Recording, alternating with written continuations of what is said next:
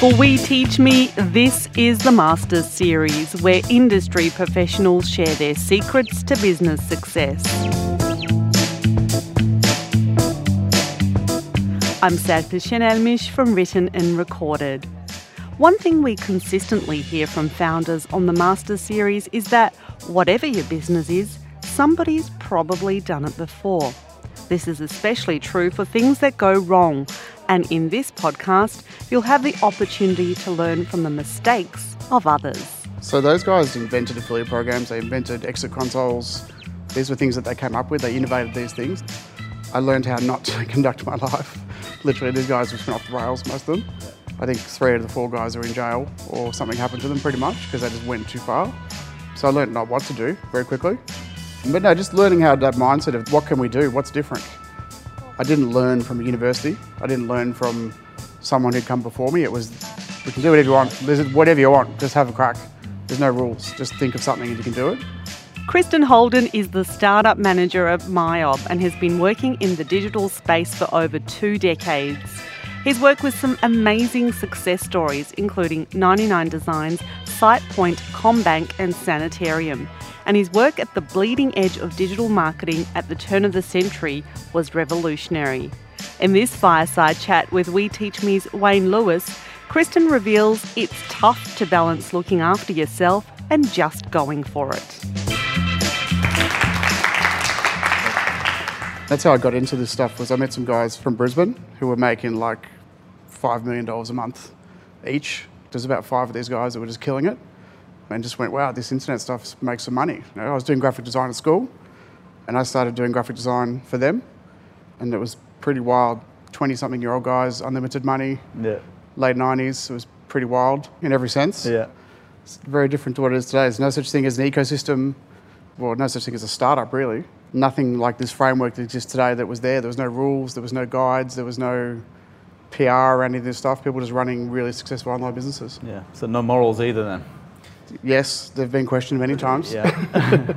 What were some of the things that you were taking out of that at the time and absorbing off those guys? So those guys invented affiliate programs, they invented exit consoles. These were things that they came up with, they innovated these things. I learned how not to conduct my life.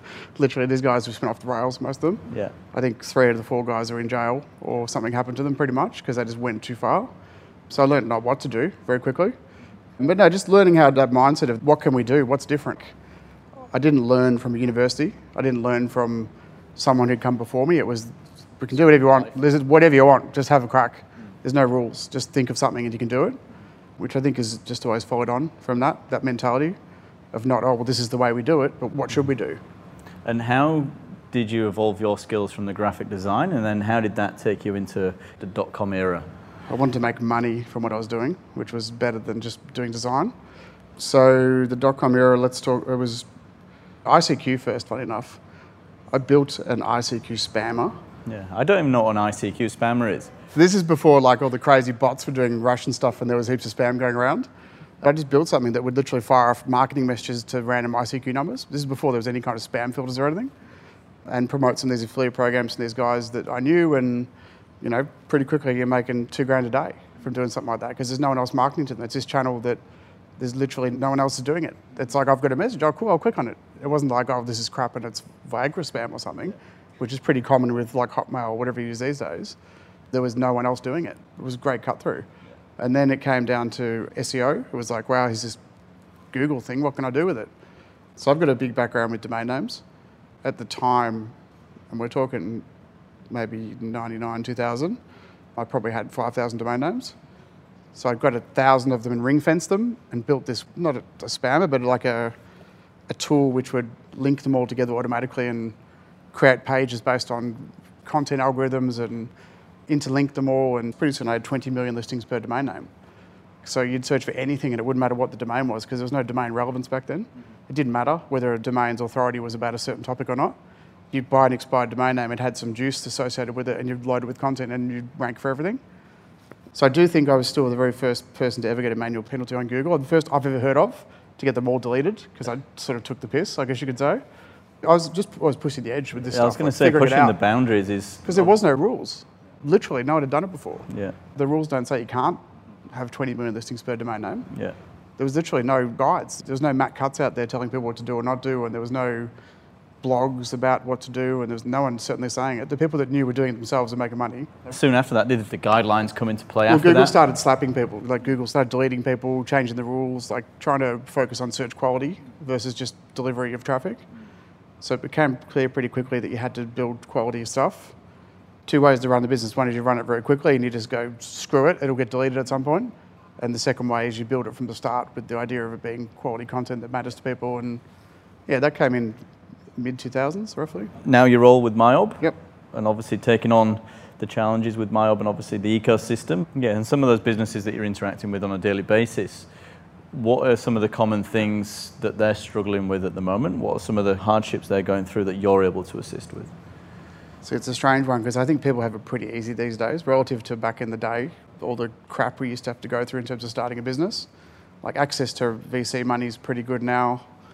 Things like We Teach Me exist. People can learn stuff like SitePoint's there. You can skill yourself up. It's a matter of just execution and your ideas, I think, from in terms of getting one off the ground. I think financial literacy is a problem as well.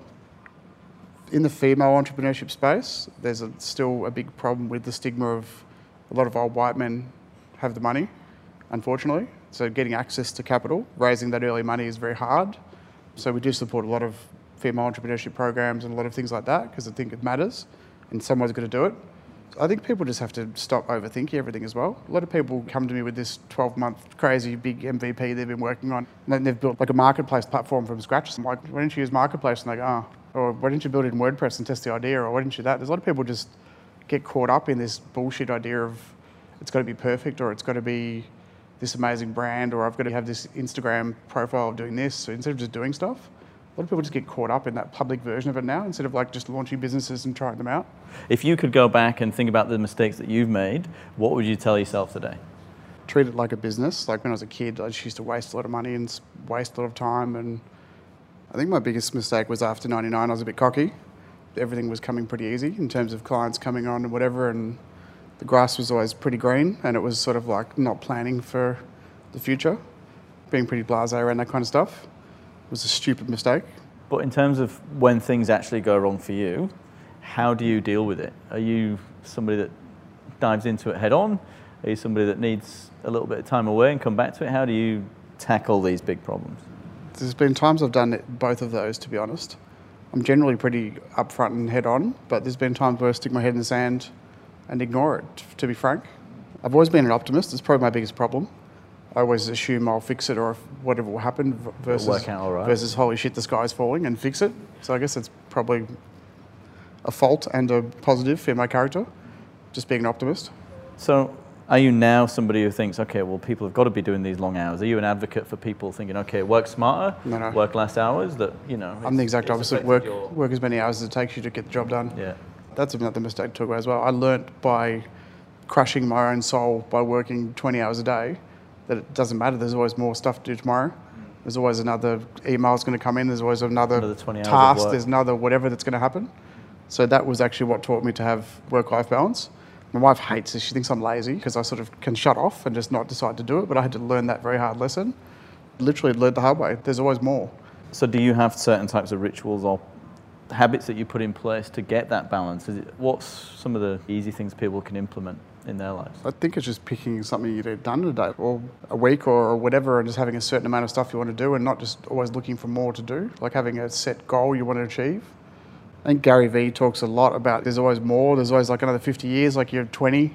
What's going to happen if you're 24 and you haven't made your first $10 million or whatever? That mentality of it takes time, work a bit slower, work a bit smarter.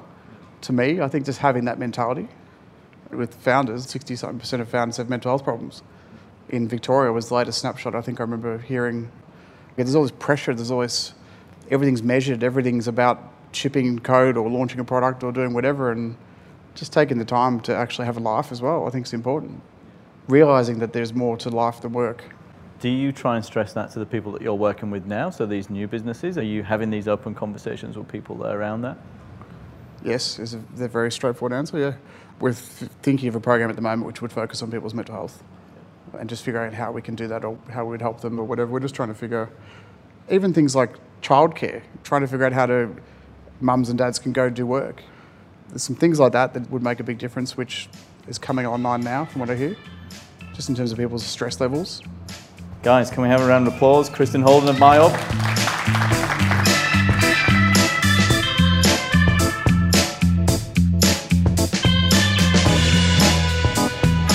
How lucky for startups today to have access to the knowledge that comes from Kristen's experiences, particularly that philosophy that no matter how long and hard you work today, there'll still be work to do tomorrow. Just pace yourself. Thanks, Kristen.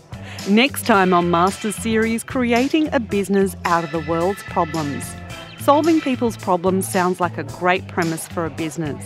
We'll meet a founder or two who are fixing the world one customer at a time.